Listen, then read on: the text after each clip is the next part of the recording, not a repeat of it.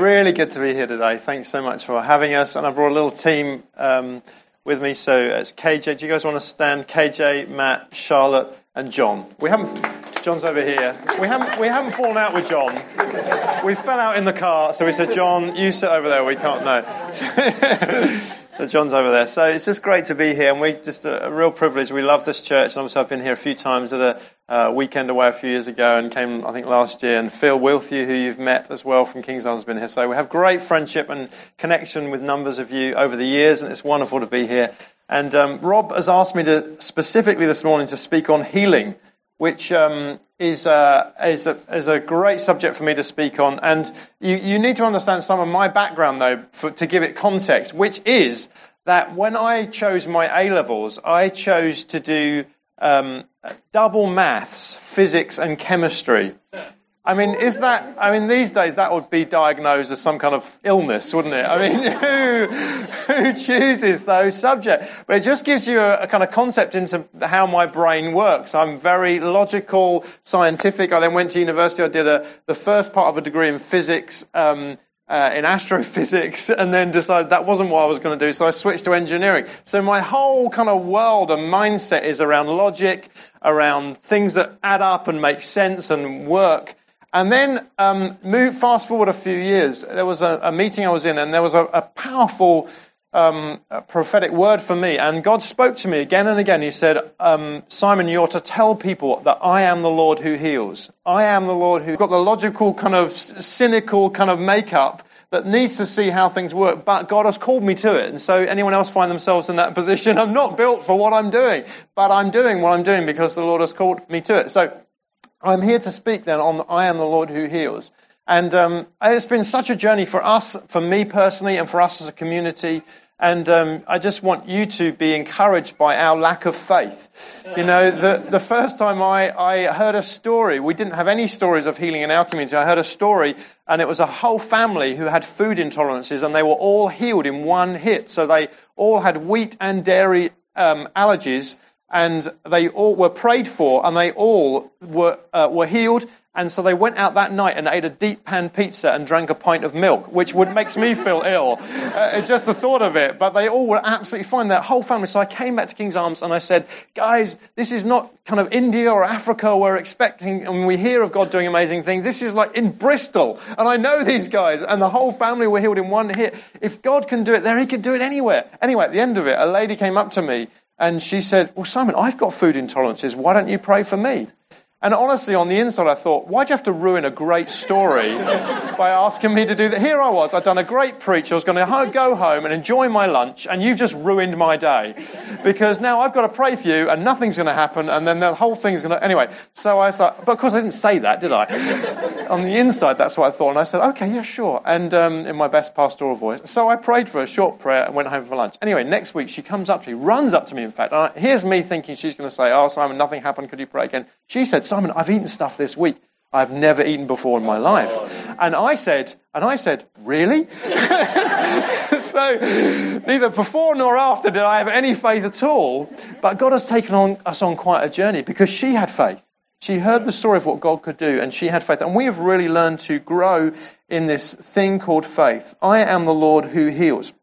So I want to propose to you a question. Have you ever wondered why chairs have four legs? This is a bad place to do it because these chairs are strange and they don't really have four legs. But anyway, have you ever wondered why most chairs have four legs? Why do chairs have four legs? I know what some of you are thinking. Simon, not all chairs do have four legs. There are some three-legged chairs. Indeed there are. But I remember the days back in the early days of King's Arms when we were just enjoying a worship just as we were here today. And then suddenly the drummer disappeared. There he was playing along quite happily, and then he was gone. He was not. He'd gone.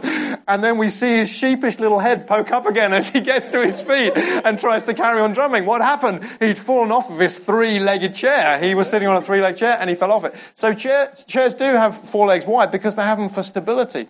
What about a five-legged chair?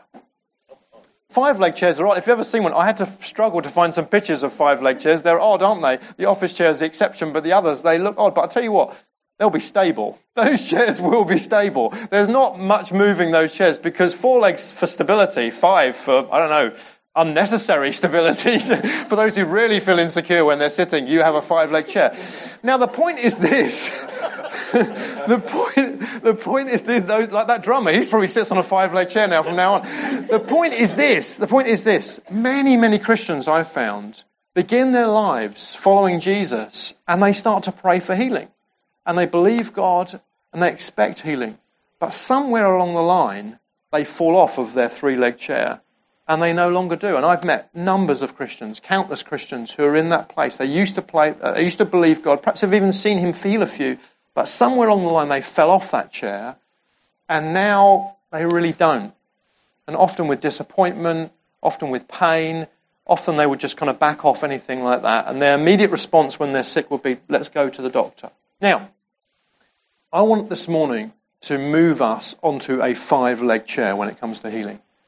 A 5-leg chair, a solid foundation. And it's something that we've learned and have developed over the years to sit on a place of solidity so that as believers we can do what Jesus called us to do. It is not that we despise what doctors and hospitals do. We applaud what they do. John Wimber, one of my heroes in the faith, a great pastor, he once said this: if I have a headache, I take an aspirin and I pray for myself. I don't care which one gets there first. You know, that for too long the church and medical profession has been kind of against each other, and I'm believing for both, that God uses both the medical profession and also that he heals supernaturally. We see both happen in our community. And I want to give us this, and it's for a few reasons. Why is this critical for your church, for you as an individual? You might be a mum at home with the kids all week. You might be in the workplace. You might be facing exams. You might have all sorts of other things going on in life. Why is this critical for each one of us? And there's 3 reasons. Firstly, it's for the reason of obedience. Jesus said, you will preach the gospel, you will tell people about Jesus, and you will heal the sick. So actually, it's not an optional extra for us. It's not something that we kind of can need to add on. Jesus commanded us to do this stuff, that healing would be central to his new community. I don't know about you, but I so want to be relevant. I so want to be relevant to the world around. I don't want to be that kind of cheesy, sandal-wearing Christian. Forgive me if you've got sandals on. But you know what I mean? I don't want to be that. I thought I was safe because of the weather, but it's summer. I couldn't do that joke. I don't want to be that kind of, I want to be relevant. But I tell you what, there's nothing wrong with being relevant, but far more important than being relevant is being obedient. Jesus is not just looking for relevant Christians, he is looking for obedient Christians. And he told us, tell people about the gospel of the kingdom and heal the sick. The two go together. This is not just an option extra for the few keenies at the front. This is something for every member of his community. The second thing is this: compassion. This is important because of compassion. Because if you are a believer and your heart is beating, sooner or later in your life, you're going to want to pray for the sick. You are going to want to minister healing because it is so desperate. The need is so desperate in our own lives, in our own community, but also in the world out there. The sickness that we see around us is just desperate. And the more we do this stuff, the more we realize there are so many that the doctors can't help. That actually they send away and say, there's nothing that we can do for you. So even if it were only dealing with those that can't be helped by the medical professionals, there is a job for us to play. Compassion alone. And the sad thing is, though, I've heard so many believers, and have probably prayed some of these prayers myself, around the lines of, God, please heal this person because they've served you faithfully. Or please heal this person and I will serve you faithfully. Or even worse, and I would urge you never to pray this, God, please heal this person and put this sickness on me. And I've prayed for people who've been sick as a result of praying that. Not I believe that God did that, but they opened themselves up to some weird kind of stuff. And I want to say to you, that is not a solid foundation to pray. Because in nowhere does Jesus promise healing on that basis. That someone has put, it's not based on what we have done, but it's based on what he has done. It's not based on what we will do, but it's based on what he has done in the past and will do in the future. And the third reason is this: glory for God. Obedience, compassion, and glory to God. You know, again and again in the scriptures, it says that Jesus healed them and the people gave glory to God. Do you want to see God get glory around here? Yeah. A couple of you. Excellent. I'm talking to you. No, seriously, we are a people who are born to give glory to God, that he gets what he deserves. And there is nothing like the miracles and signs and wonders of God. There are signs that make people wonder. And as we step into this stuff as whole communities, we see the transformation of lives. I was just at a conference last week, and while I was there, there was a guy who was from a Muslim nation, so it was a majority Muslim nation, and he was telling his story, and he said there's a family in our church. He said the father, his son was in a road traffic accident, and he broke his spine in 3 places. And the father was so desperate, he took the son to all of the local mosques for prayer, all the ones in the region to the imams to pray. They all prayed. He said nothing happened, and he got so desperate, even though it was dangerous for him. He found a group of Christians, our church, and came. And he brought his son, his teenage son, and the doctors had said to him there was nothing more they could do, that he was going to not be able to walk. He couldn't walk, and he was not going to be able to walk for life, most likely. And so they brought him into the midst, and the whole church at the end of the meeting gathered around and prayed for him, and the boy was instantly healed. He's totally and instantly healed.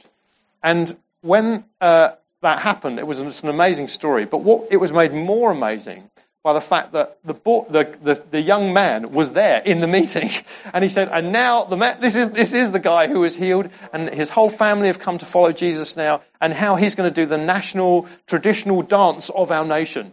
And so this young man stands up in front of us in his full kind of dress and does something that was a mixture between Morris dancing on kind of drugs.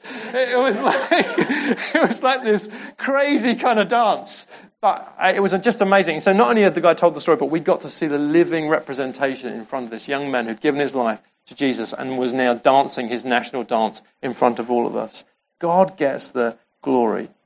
And so there's a couple of things I want to happen this morning. One thing I want to happen is that I want to have an opportunity to pray for the sick. And we're going to do that at the end. If you're sick, I would love to pray for you, and we would love to make some time to hear God's words and to pray. But the second thing I want to do, and perhaps the more long-lasting thing, is that I want to see in this community, and I know that you pray for the sick regularly, but I want to see a deeper and lasting foundation and belief that God is the God who heals. That I am the Lord who heals. I would love this church to be a place that people bring those who are sick and see God break into their lives. And to see a flow of healing through this place. That as you go out into your workplaces and schools and colleges, that you have the confidence to lay hands on the sick and see the God who heals. So I want to do something a little bit risky as well, because I saw somebody else do this once, and I kind of want to do the same thing. And I asked the Lord if I could, and he said yes, so I'm going to do it. So some of you, as I'm speaking, you will feel the presence of God come on you. And you might not know what's about. It might be because you're sick. It might be because God's anointing you for healing. And when you feel the presence of God come on you, it might be a sense of peace. It might be that pain decreases in your body. I want you just to stand up where you are. Okay, I know it's going to take a bit of courage, but I'm standing up here, so why shouldn't you? I want you to stand up where you are. Just stand up till I see you, and then I'm going to say, I bless you in Jesus' name, and you can sit down. Just as a sign of faith of God is doing something in me. You might feel electricity, you might feel peace, you might feel warmth, you might feel a sense of joy. Whatever it is, just respond in the Spirit. Pain might decrease in your body. As you do, stand, and I'm going to bless you in Jesus' name. We're just going to see the Lord work in people's lives. And if no one, as the meeting goes on, you're going to feel the pressure if no one stood. But I shall be perfectly at peace, because I know that God is here and that he's doing something. So let's pray, shall we? Father, we just thank you for this morning. We thank you for this amazing community. And we thank you, Jesus, what you've done. And we just pray, will you open your word to us to give us a solid foundation, a 5-legged foundation, that you are the Lord who heals. We ask it in Jesus' name. Amen. Okay, 5 things. As quick as I can. Firstly, I bless you in Jesus' name. There we go. That's broken the ice right there. The first thing is this, that God is a God who heals because of the character of God. This is what it says in Exodus 15. I am the Lord who heals you. In the Old Testament, God gives himself names to identify himself. Jehovah Shammah means the Lord is there. Why? Because he wanted his people to know, you might not be able to see me with your physical eyes, but I am the God who is always there. Jehovah Roy, the Lord is my shepherd. Jehovah Shalom, the Lord is my peace. When the world and life is storming around us, God wants us to know, I bless you in Jesus' name. God wants us to know that he is our peace in the storm. And then also Jehovah Rapha, the Lord who heals. If you listen carefully to the voice of the Lord and do what's right in his eyes, if you pay attention to his commands, keep his decrees, I will not bring on you any of the diseases I brought on the Egyptians. I am the Lord who heals you. It's part of God's covenant name. He introduces himself as I bless you in Jesus' name. I bless you guys in Jesus' name. He introduces himself as the Lord who heals. And it's an amazing concept to think that God introduces himself in that way. Joe, why don't you just come up for a moment, if you would. What was your least favourite subject at school, Joe? What was the one that filled you with grief and fear? Probably art. Art? Yeah. Okay. Yeah. So, Joe, I want you just to close your eyes. Yeah. Okay, and it is 2 weeks before your art GCSE. Didn't happen. Imagine, it's 2 weeks. You didn't even go for the art GCSE. Okay, so imagine you suddenly look at the paper and you realise you've been signed up for art GCSE. Yeah. And you've woken up one morning with fear in your heart. Tell me how you're feeling. You've woken up, you've just looked at the paper, you've suddenly realised, how did this happen? I've been signed up for art GCSE. How are you feeling? Confused. Yeah. Angry at the world, God, and the school for making this thing happen. Okay. Planning an escape plan. Okay. Yeah. Escape, fear. Escape, yeah. Okay. So I bless you in Jesus' name. So I imagine then, you're walking into school one day, and I come up. We've never met before, and I say, Joe, nice to meet you. I know you. I am the one who's going to deliver you an A at art GCSE in the next 2 weeks. Yeah. How do you feel about meeting me? Believed. Yeah. Planning how I can keep you for the next 2 weeks to make sure you follow through on your promise. Very good. Yeah. Very good. Thank Overjoyed. you. Thank you, Joe. That's great. Suspicious. I bless you in Jesus' name. You get the point, don't you? When God introduces himself, he doesn't just come neutrally. He comes with a name, and he comes as the Lord who heals. He discloses. Healing isn't just I bless you in Jesus' name. It's just not a tag on. It's not a tag on to who he is. It's not something that he does when he feels like it. He says, this is who I am. I am the Lord who heals you. There's something profound when we understand that. It's a foundation for us. You know, for me, I used to think God was reluctant to heal, like prizing an iPad out of the hands of a 6-year-old. You know, it's like you've got to somehow persuade him and say the right words, and that there's a formula that you've just got to get right and tick all the boxes, and then maybe, put the right number of coins at the right denominations in the slot machine, and maybe something will pop out. But when we approach healing like that and approach God like that, it is very, very unstable, because the foundation is I am the Lord who heals. This is just from this is my journal from one meeting, and after every meeting I'll write a journal of what happened. And this was a few meetings, so it was 2.5 pages long. This is just one section. One lady had not been able to grip with her hand and managed to do so pain-free for the first time in a year. Another young man had back pain due to some disc damage and bent to touch his toes for the first time in 4 years. 2 days later, he was still completely pain-free. 2 people with jaw pain received healing, and the look on their faces as they found they were pain-free for the first time was priceless. Our first foundation is this. He is the Lord who heals. It is the character of God. It's what he loves to do. The second is this, the promises of God, who heals all of our diseases. Psalm 103, I bless you in Jesus' name.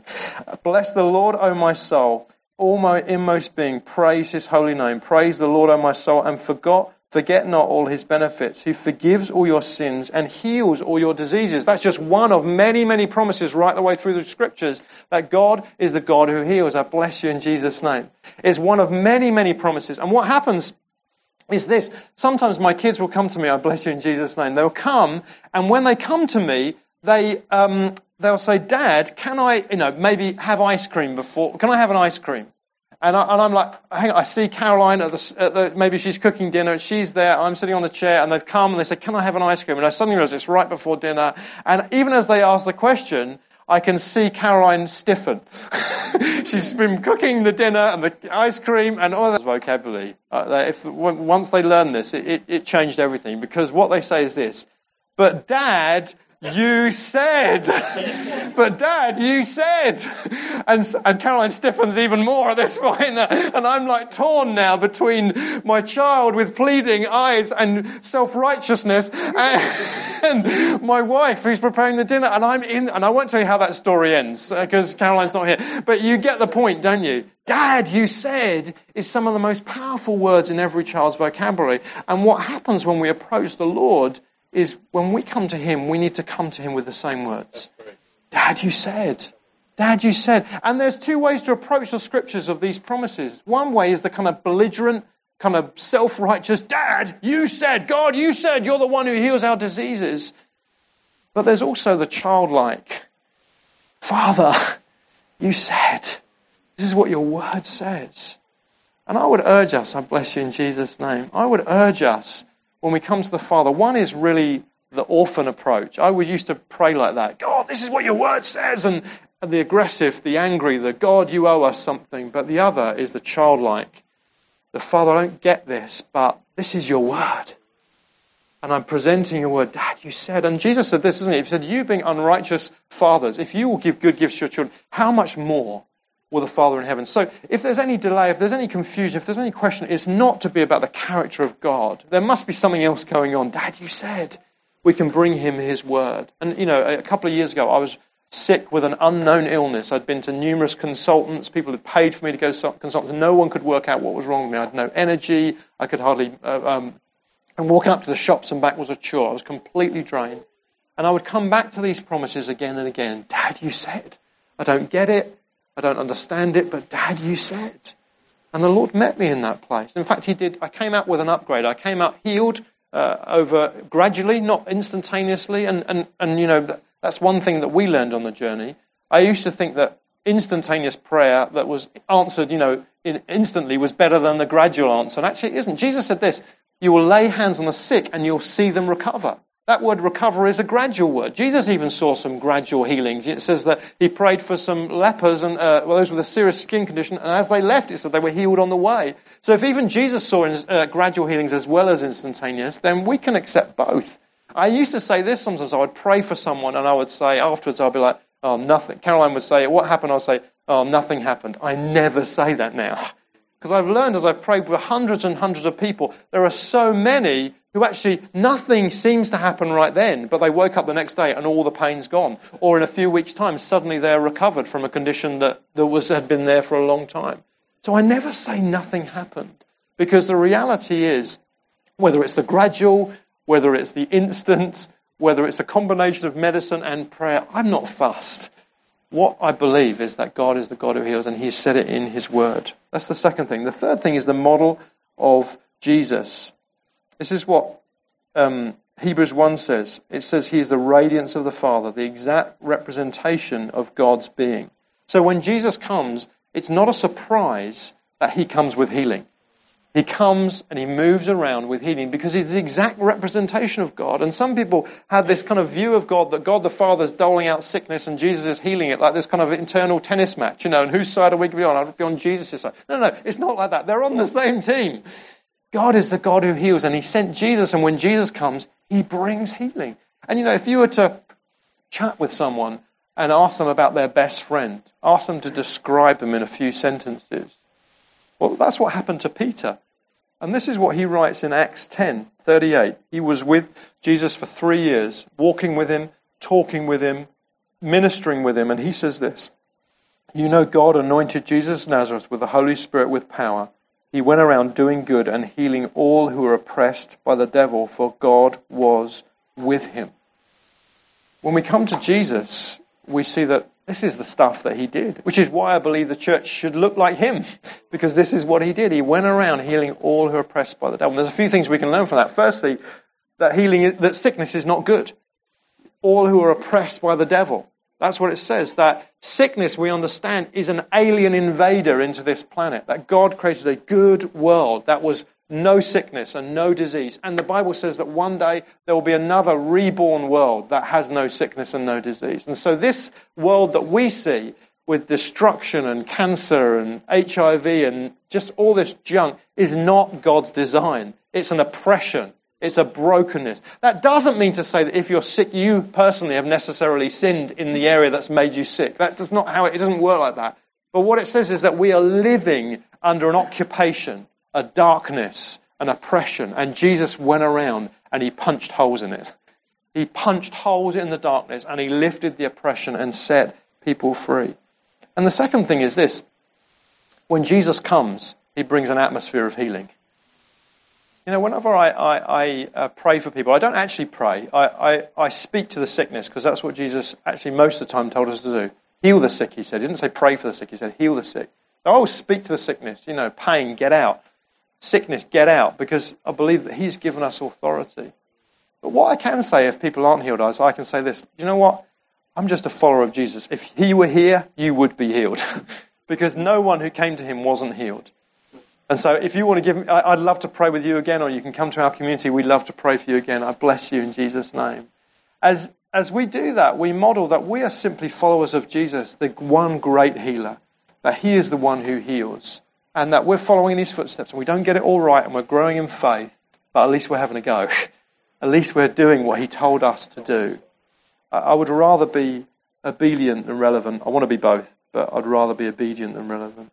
And Jesus said this, Mark's a good friend of mine who ministers out of Ireland. They were they pray for people on the streets in Ireland in Coleraine, and they set these chairs out, and people come and sit in the chairs. And he was telling me a story a couple of weeks ago where a lady was on holiday in Northern Ireland. They were from the south, about 100 miles away. Her husband wheeled her up to the chairs. There was no hope of her walking again. He wheeled her to the chairs, and they kind of had her there in the wheelchair. And the team prayed for her, and they kind of loved on her. They told her about the love of God and the blessings of God, and they just blessed her. And nothing happened. And she went away feeling loved and blessed and encouraged, which actually, at the end of the day, is all we can promise. I can't promise healing to anybody, but I can promise that I'll do my best to love you. That's what we always do with our teams when we train them, is say, look, at the end of the day, at least they leave feeling loved. I used to be paranoid about praying for those that don't know Jesus. What will it do, and what if they don't get healed? And now, over years, I've realized, actually, as long as you love people, they feel encouraged. That someone actually took the time to pray for them is enough often. And many of them do get healed, many don't. But the reality is, at least we've left them with something, the love of God. And so they left this lady feeling loved and encouraged, but no difference. Anyway, her husband gets her back in the car. They start driving home. Halfway home, she says to her husband, stop the car. And he's like, why? What do you need, a brake or what? She says, stop the car. Something is happening to my legs. So they pull over. It's pouring with rain. She takes off her seatbelt, gets out of the car, runs around the car and up and down the road. And they have seen numbers of miracles like that, because it's what Jesus does. It's about his atmosphere. It's about his presence. We've seen people just healed in the worship. They've just come into the room, and the power of God's come on in the worship. No one's prayed for them, and their condition has left them. It's about the presence of Jesus. And then the commands of Jesus that go with it. Our mandate is to heal the sick. Preach the kingdom and heal the sick. That's what Jesus said to do. To do what he told me to do it out of obedience. The gospel is not just about forgiveness of sin, it's about the healing of the whole being. Sozo, the word that's most often used in the scripture, salvation, means wholeness. Wholeness emotionally, wholeness physically, wholeness in our spirits. Wholeness is what Jesus came for. And I do it out of obedience. And I don't get it always. I remember I was in one meeting, and if those of you who know me over years, you'll know I've often battled with insomnia. I have sometimes huge periods of terrible insomnia. At the moment it's not too bad, but it kind of comes and goes. It's been a lifelong struggle. It started when I was about 6. And so this has been kind of an ongoing thing that I've had prayed for. I've prayed for myself. Anyway, I was in this meeting, and I had a word for people with insomnia. And I was like, Lord, well, I'll pray for myself then. I was like, no, I'm going to bring this word, a word of knowledge like you saw earlier. So I brought this word. And what was interesting, I said, anyone here with some? And what was interesting was 6 people stood. 5 of them were on the end of a row right behind each other. I mean, it was like the weirdest thing. I was like, okay, I know this is God, because you couldn't, it's not as if the stewards had organised, right, anyone with insomnia sit on the end of the row, it's like, it was the weirdest thing. 5 of them, and there was one over the other side of the room, 5 of them stood. And so we prayed for them. It was a series of meetings. The next day they came back. 5 out of the 6 said, I've slept last night. Some of them with years of insomnia. I've slept last night like I've never slept before in my life. God, and yet here I am still on an ongoing, that was like 6 years ago, here I am with an ongoing battle. I don't get it, but I obey.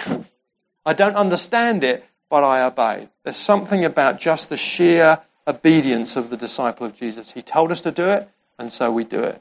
Even last week, as I was speaking on this subject, one of our ministry team said, I've got these frozen shoulders, as someone testified to earlier. She said, in the last couple of weeks, I've prayed for 2 people with totally frozen shoulders. They've both been healed, and here I am. I don't understand it, but I obey. And that's what I found on the journey is actually we sometimes have to get over ourselves and realize, we don't get it, but he is still good. We don't understand it, but he is still good. And we still do what he told us to do. That's the third foundation. The fourth is the cross of Jesus. This is what it says in Matthew 8. He took our illnesses, he bore our diseases. And I need to read you a longer scripture from Isaiah, because Isaiah was the one who prophesied, who told the story that Jesus would come and what he would do, and what he would do particularly through the cross. This is what it says. He was despised and rejected by men, a man of sorrows, acquainted with grief, and as one through whom men hide their faces. He was despised and we esteemed him not. Surely he has borne our griefs and carried our sorrows, yet we esteemed him stricken, smitten by God and afflicted. He was pierced for our transgressions. He was crushed for our iniquities. And upon him was the chastisement that brought us peace. And with his wounds we are healed. Now what it says in that passage is surely he has borne our griefs and carried our sorrows. And I want to put to you that is a poor translation. And I've read it in that translation on purpose because that's how most Bibles translate it. And actually, if you look accurately at the words, that is what the words mean. However, when Matthew, one of Jesus' closest followers, writes about this passage, he says this: that evening they brought many to Jesus who were oppressed by the spirits, and he cast out the spirits with a word, and healed all who were sick. This was to fulfill what was spoken by the prophet Isaiah. He took our illnesses and bore our diseases. Matthew retranslates what Isaiah says as illnesses and diseases. And the words can mean that, but that's more of an unusual meaning. And Matthew says, no, that is what it means. And my contention is this, that if Matthew says that's what it means, then that's what it means. Because the apostles are the best translators of Scripture and interpreters of it. They tell us that when Jesus came and paid the price for us, he didn't just pay for our sin that we might be forgiven. He paid for our disease that we might be healed. That he did both. And there are numbers of believers who don't feel the same way. They feel that actually there's a separate category for healing and forgiveness. I'm convinced the two are together. I'm convinced that both were done. That for all eternity, we will know healing in our bodies because of what Christ did on the cross. That he died for our sin and for our sickness. And, the reality is that the foundation, the fourth foundation, is what Jesus has done. That's why I said to you at the beginning, it's not helpful for us to pray, God, please heal this person because of how they've performed or how good they've served you, or if you do, I'll serve you. All of those prayers, God hears the heart behind them, but they're not founded on anything. What we need to found our prayers on is what Jesus has done. That he took our diseases, he took them into himself and brought freedom for us because of the price that he paid. Even last week, one of our teams was out on the streets, and they met a lady there with a chronic bone condition, chronic pain in her hands. And they laid hands on her and prayed for her. And as they prayed for her, all the pain went out of her hands. She was pain-free. She had pain out of 10. I think she said it was like 6, 7, 8 out of 10, chronic pain. And as they prayed for her, all the pain, she was pain-free for the first time in ages. How did that happen? Because they are particularly gifted? No. Because of what Christ has done.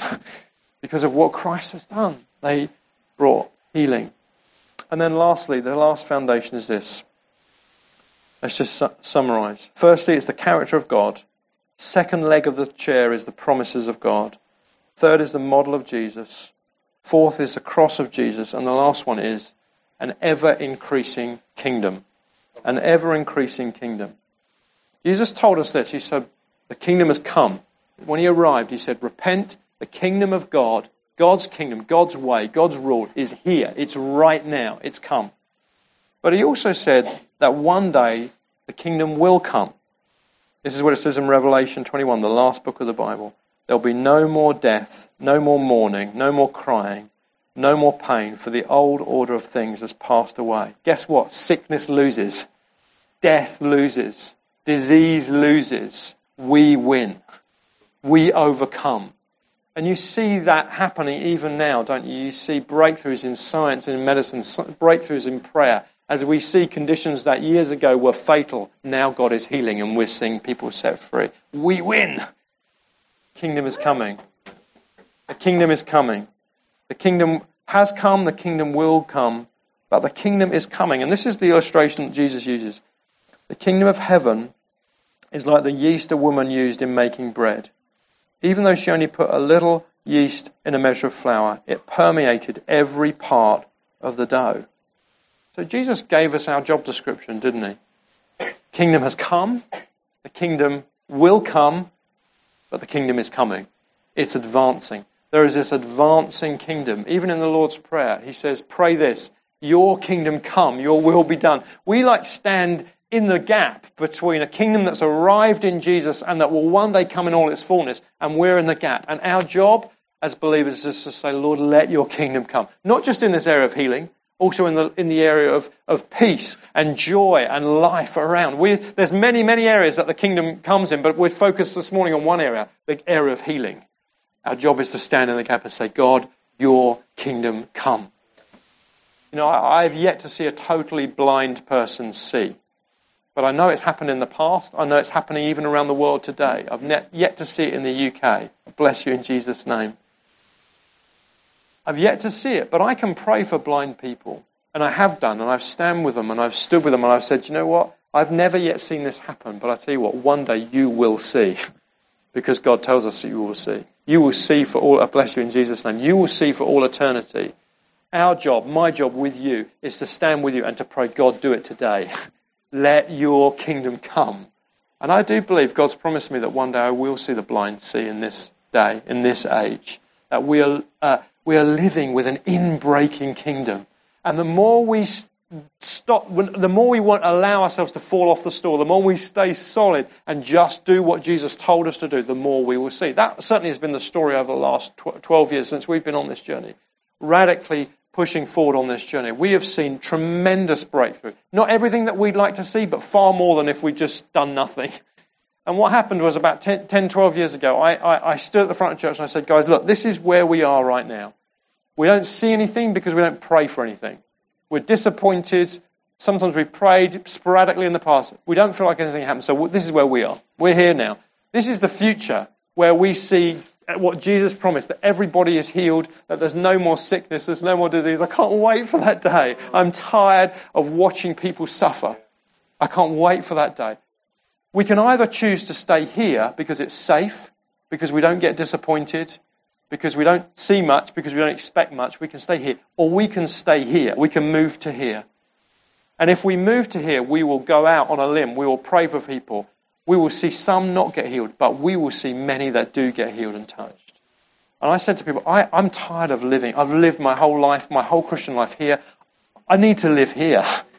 I need to live here. I need to learn how to deal with the disappointment. I need to learn how to love people. I need to learn to cry with people, to grieve with people. I need to learn to stand with people. And I need to learn to see great breakthrough. I need to learn to grow, to do the stuff that Jesus did. If he were here, he would do that stuff. If he were in Bedford where we are, he would do this stuff. We would have streets of people lining up, waiting to see Jesus. I need to learn to grow. We need to learn to grow as a community so that we are like that. We are like that. Someone had a dream years ago, a skeptical guy who wasn't really on the forefront of all this stuff. He had a dream of people queuing up outside of our building. We're just down the road from the hospital. And he said people were queuing up to come in to be prayed for. We've not yet seen that, but we're starting to see the beginnings of it. There's something about people who will move to this place. And you know, even in the New Testament, they didn't have a 100% success rate. You know, Paul, one of the greatest, earliest New Testament writers, he says this, he says, I left my co-worker Trophimus sick I bless you in Jesus' name. I left my co-worker Trophimus sick in Miletus. That's what he said. And then a few years later, we hear of him being shipwrecked on Malta. And he's on Malta, and he prays for an influential guy, and the guy's healed. And it says they brought all the sick on the entire island to him, and they were all healed. So here's Paul. He leaves his co-worker sick for an unknown reason. We don't even know if he ever recovered. And yet a few years later, he sees an entire island healed. Yet in neither point do we see him. You can imagine him here, can't you? Like they bring all the sick and you think, yeah, I can't help you. I mean, Trophimus, I left my buddy sick. I'm not going to be able to help. You could so easily have been living with that disappointment. We don't even know what happened. We don't even know the end of the story. But he just did it because that's what God told him to do. He just lived out of an obedience. And for me, that's what I've decided to live with. This place where we stand on a solid foundation, the character of God, the promises of God, the model of Jesus, the cross of Jesus, the increase of the kingdom. We stand on this foundation and we just pray for the sick. And we see God break in. And where we don't, we encourage and we strengthen and we stand with people. And some might say, well, if you say that sickness is bad, are you saying that God can't use my sickness and can't teach me through a sickness? God can use anything. He can use anything. He can win with a pair of twos. He can use anything to see God's kingdom, to change us and to bring us through. But fundamentally, the major thrust and message of the New Testament and the Scriptures are not that. The major thrust are God is the God who heals. And that's the message that we are to proclaim. The 5-leg chair. I look forward to the day when sickness is finally pushed into the sea. But in the meantime, we stand in the gap as the people of God, and we say, God, thank you that you're the God who heals. We stand in that place. Amen.